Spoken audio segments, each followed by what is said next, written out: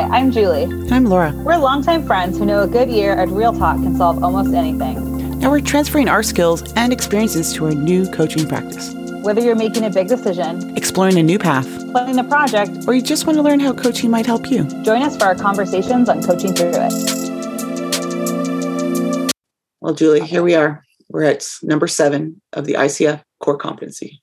Evokes awareness. Evokes awareness. That reminds me of is it the Witchcraft show? What was the one? That was The Craft. Evokes. Oh, okay. Do you know The Craft? The old late movie? 90s, early aughts. Yeah, the movie. That's when I think about evoking the spirit. I don't know.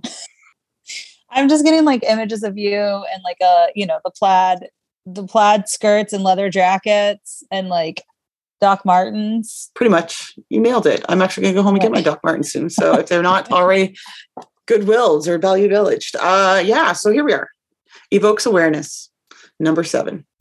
As defined, facilitates client insight and learning by using tools and techniques such as powerful questioning, silence, metaphor, or analogy. Analogy.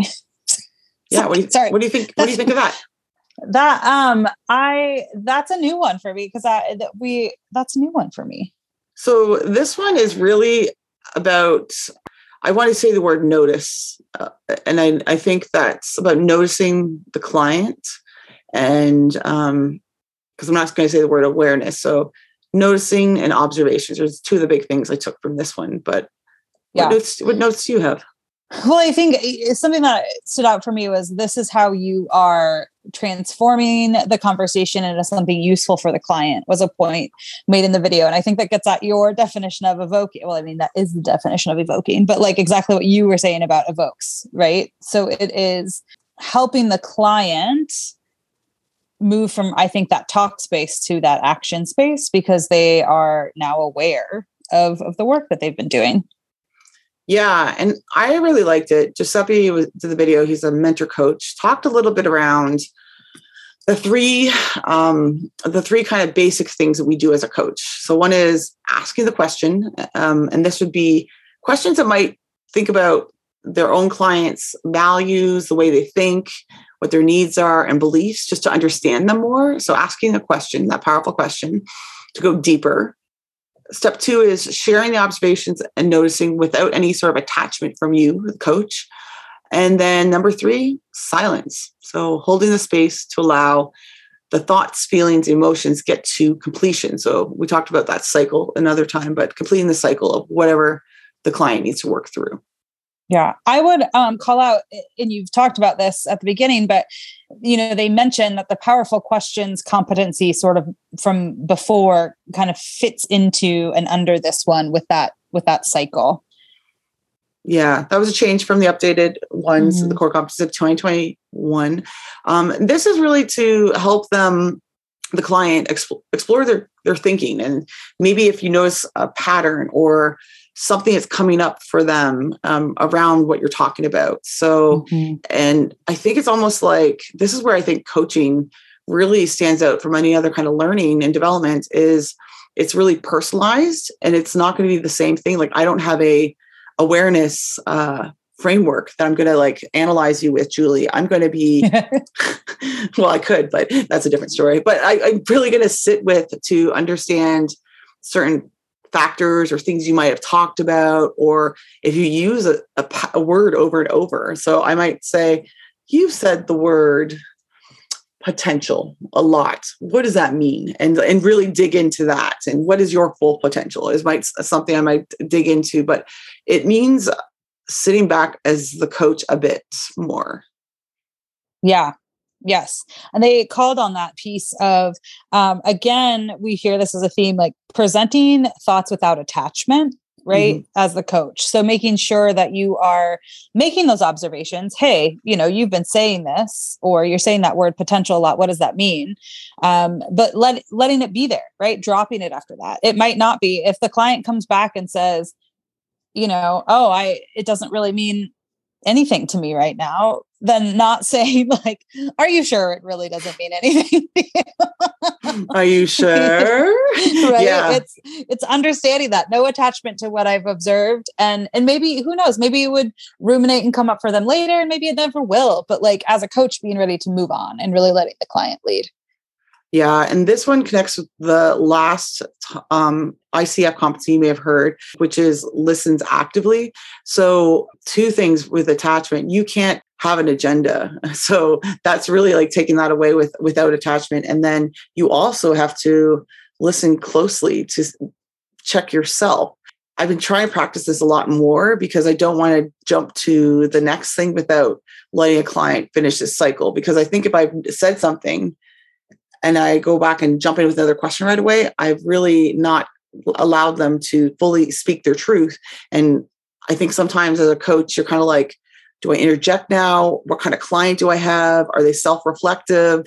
And so I've been thinking about that in different clients I've had lately, because some of them need longer to talk it out than others. And that's just what I've been noticing in the coaching part of it. Yeah. Yeah. No, I do think it is about learning, right? They call out that this is about learning for the client, but I think mastering this competency comes in with remembering that learning is going to look different and be on a different timeline for everyone, right? And allowing that space is really important. What kind of questions, and you mentioned a couple already, but what kind of questions do you ask without any attachments? Ones that I ask about attachment that I think can really get us to this space are those questions, like you said, around like, what does potential mean for you, right? Or what would, what would less stress be like for you? What would a complete schedule look like for you? Kind of like fill in the blank of anything, where it's like getting them to think about what are those components that I need, what might be missing, right? But it's allowing, I don't, and I think why that comes to mind is because I don't have any sort of, attachment exactly to their schedule. Like that's not me. There's nothing there. So those ones come to mind first. Yeah. So it's kind of clarifying and defining and those kind of questions. I like that. Ones I've been playing with a bit more have been around tensions. So if I've noticed conflicting ideas or conflicting values or conflicting goals. So like one client I could think of, really, she felt strong about her own financial power and economic kind of status. Yet there's a tension between that and wanting to do something that's a bit more creative and maybe on her own.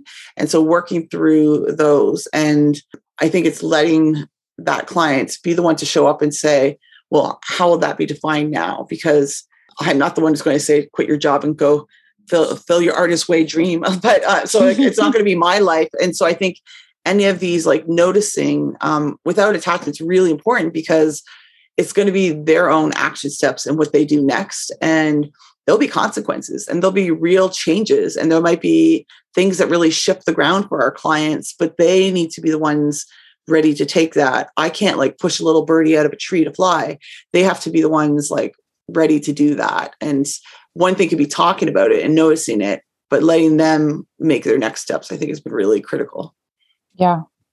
I think too, think back to early coaching and being nervous that I wasn't coaching well if a client didn't resonate right away with a question. Not resonate, but if a client, was like, oh no, that's not it for me, right? Or, oh no, it's more like this. And recognizing that coaching well is about this, right? Is about holding that space and allowing that kind of self-discovery and learning for the client, because they're learning something too in that point, right? They're learning, oh no, it really isn't X, it might be Y. But that not being attached to my own questions out of my own ego, right? Of wanting to like, quote unquote, be a good coach. Because if the question doesn't land, that's okay, right? That you move on, you try something different. Yeah. Like when I have clients say, I don't understand, or can you rephrase it? I'm like, okay, yeah, I can do that. Right. And I was just asking you, what does coaching well mean to you, Julie? What does coaching well mean? Well, exemplifying all 8 of the ICF competencies, Laura. Well, and I think this comes to us like holding us to our own standards, right? So we've got these core competencies that we kind of look to guide and as a guidance. But we might have some standards we've set. Like maybe we went through and you've gone through training yourself, dear listener, and you're like, well, I have to do it this way. Or I've seen people, this is how they start the coaching session. This is how they set the agenda. These are the questions I should wrap up with.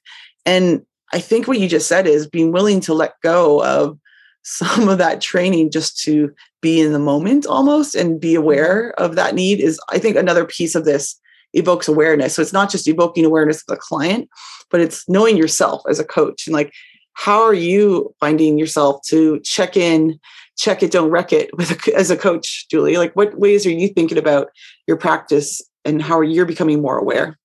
I think I really have been working on the listens actively piece and trusting the client to lead us, which is a given in coaching. But I think really leaning into that feels different, right?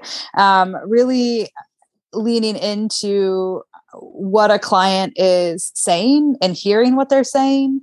And letting that inform my next question.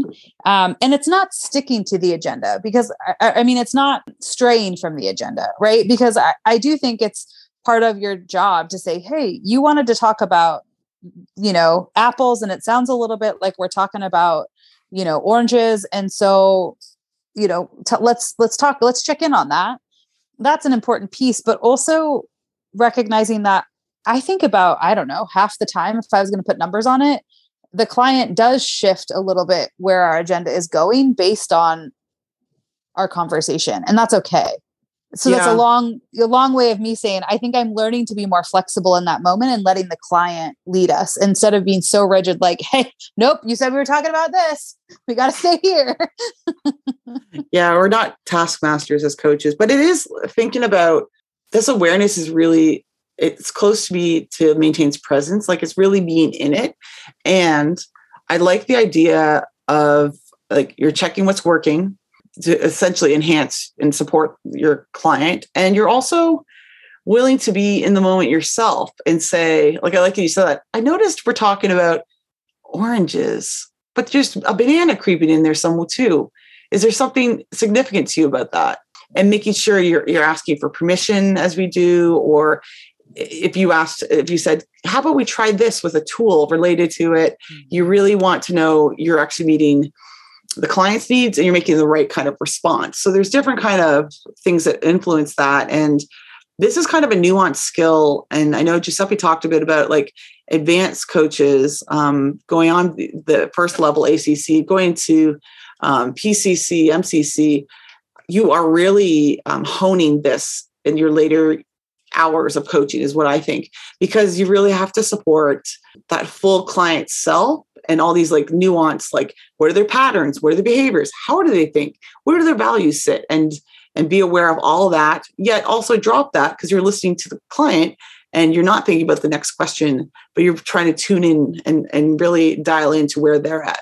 What he had me thinking when he was talking about the different levels, I was wondering, I wonder how many questions on average, right? Like a really skilled MCC coach might ask in a session. And maybe that's not the right metric, but it did get me thinking, if you are leaving space for the client, that definitely means more silence, as they called out in this competency, right? It means asking better questions. I don't know if better is the right word, but strong questions, so that they're really getting into what the client kind of needs. We talk a little bit about that in a later competency too. I think like, what is your wording? What are your choices? Because I have a feeling that like an entry or a new coach might ask more questions in a session than a more experienced coach. Yeah, that's not bad to say. And it's funny, I'd like to see more studies. There's one study on it from when I went to the conference last year, Converge conference for ICF puts on. There was one study that talked about the pattern, like how many questions versus responses. And I don't know if they have it by level of coach or like years experience of coach or hours of coach, but that's a good question because I think you have to be willing to not just sit back and leave space, but know that there takes more time, so the client gets their own insight. And I think this one is interesting because there's silence, but there's also the idea of metaphors or analogies. So what would you do to bring it in? Because you and I like a good story. And I think about like, you have to be there to listen, synthesize if you're going to use a metaphor, and then apply it with a question.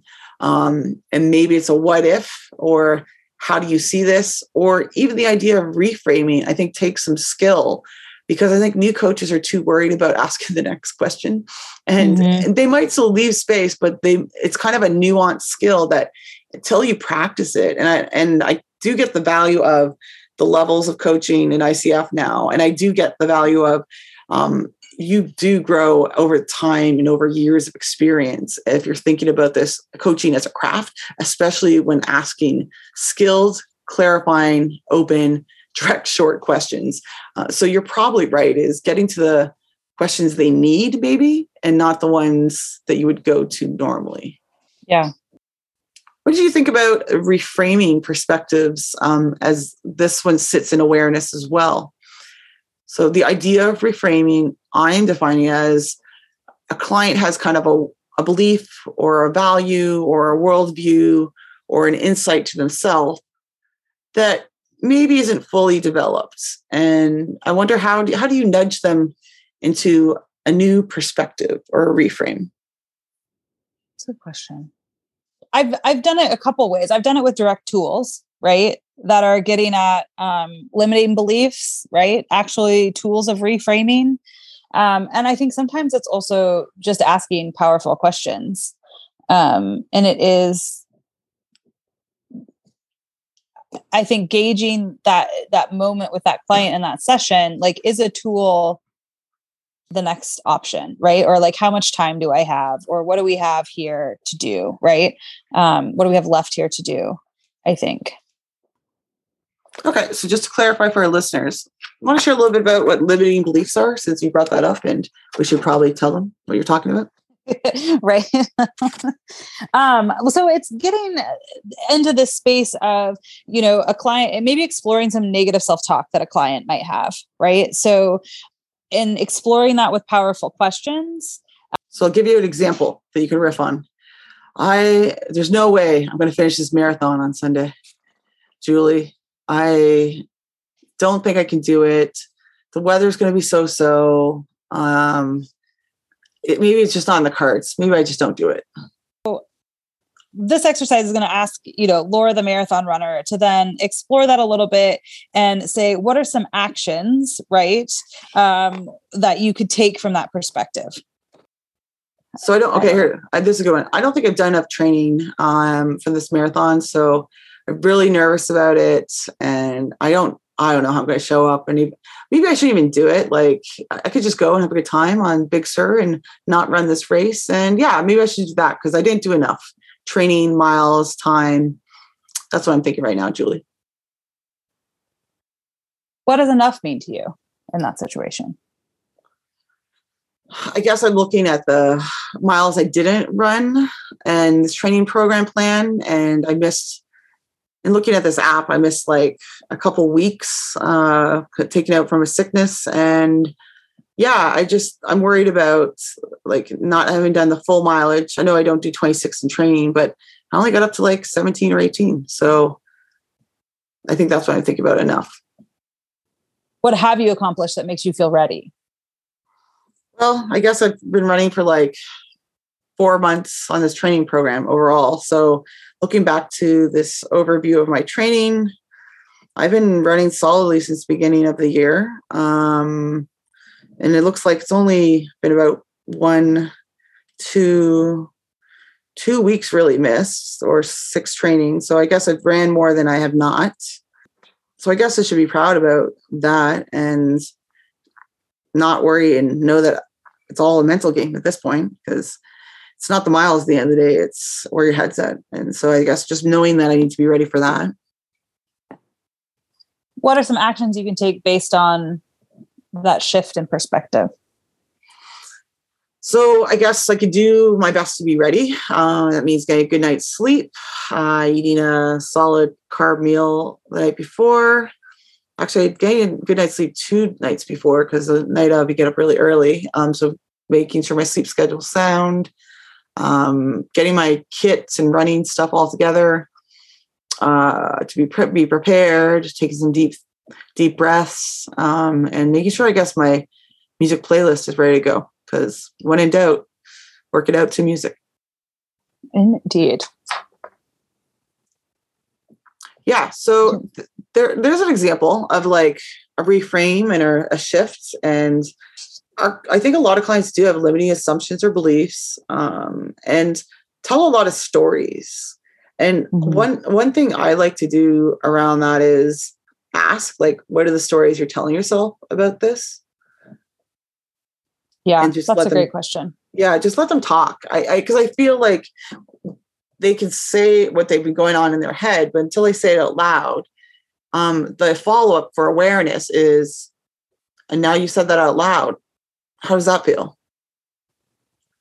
And let them just openly talk. That's my go-to these days, is what I'm thinking about with the reframe. Yeah. What else do you want to say about this one?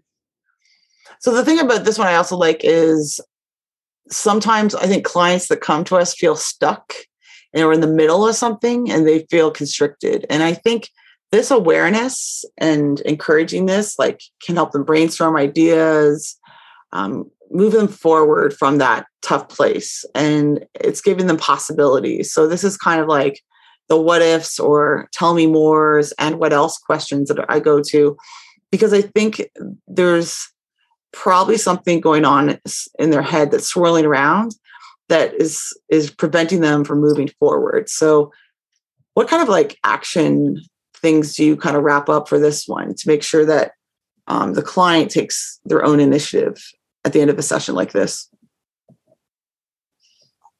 I think the first piece of this for me is asking them, I believe we've talked about this, like, what are they taking away from the session, right? So getting them to start thinking about what are those main pieces of awareness for them. And then asking them to, and the form is going to depend on what they say, but, like what actions do you want to take from these learnings, right? Or what's one way to move this forward? Or what would you, how could you be successful with this? Just kind of depending on wherever they've landed, I think, with some of their insights. My question varies a bit in that situation. Yeah, because it's surprising. Like, one call out I will say is, you might have an idea of an action step as a coach, but until you ask the client, it's a whole other story what they found most useful and what they're going to do next. Don't ever make assumptions. And this awareness piece is really critical for letting them come up, because I think at the end, sometimes a client will like, what ideas do you have? And I'd say checking that they're answering that question themselves first. Yeah. So cool. I think that's all I have about evoking awareness. Now I want to watch The Craft, but other than that, I think I feel more aware. That's for sure. That's good. Well, until next time, Julie, let's be coaching through it. Be sure to listen to the next episode by subscribing to our podcast. We always welcome comments and questions. Send us an email at coachingthroughit@gmail.com. Until then, we'll be figuring it out on Coaching Through It.